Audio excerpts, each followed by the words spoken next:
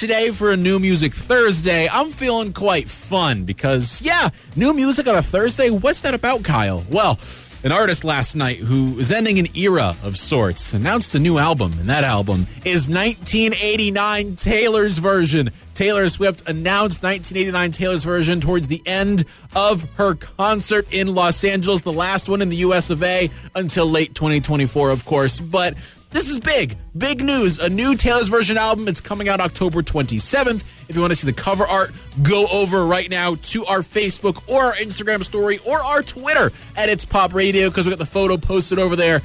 But fun fact for you listeners out there, Taylor already actually released one of the songs of hers as a Taylor's Version off the album. Wildest Dreams is the song.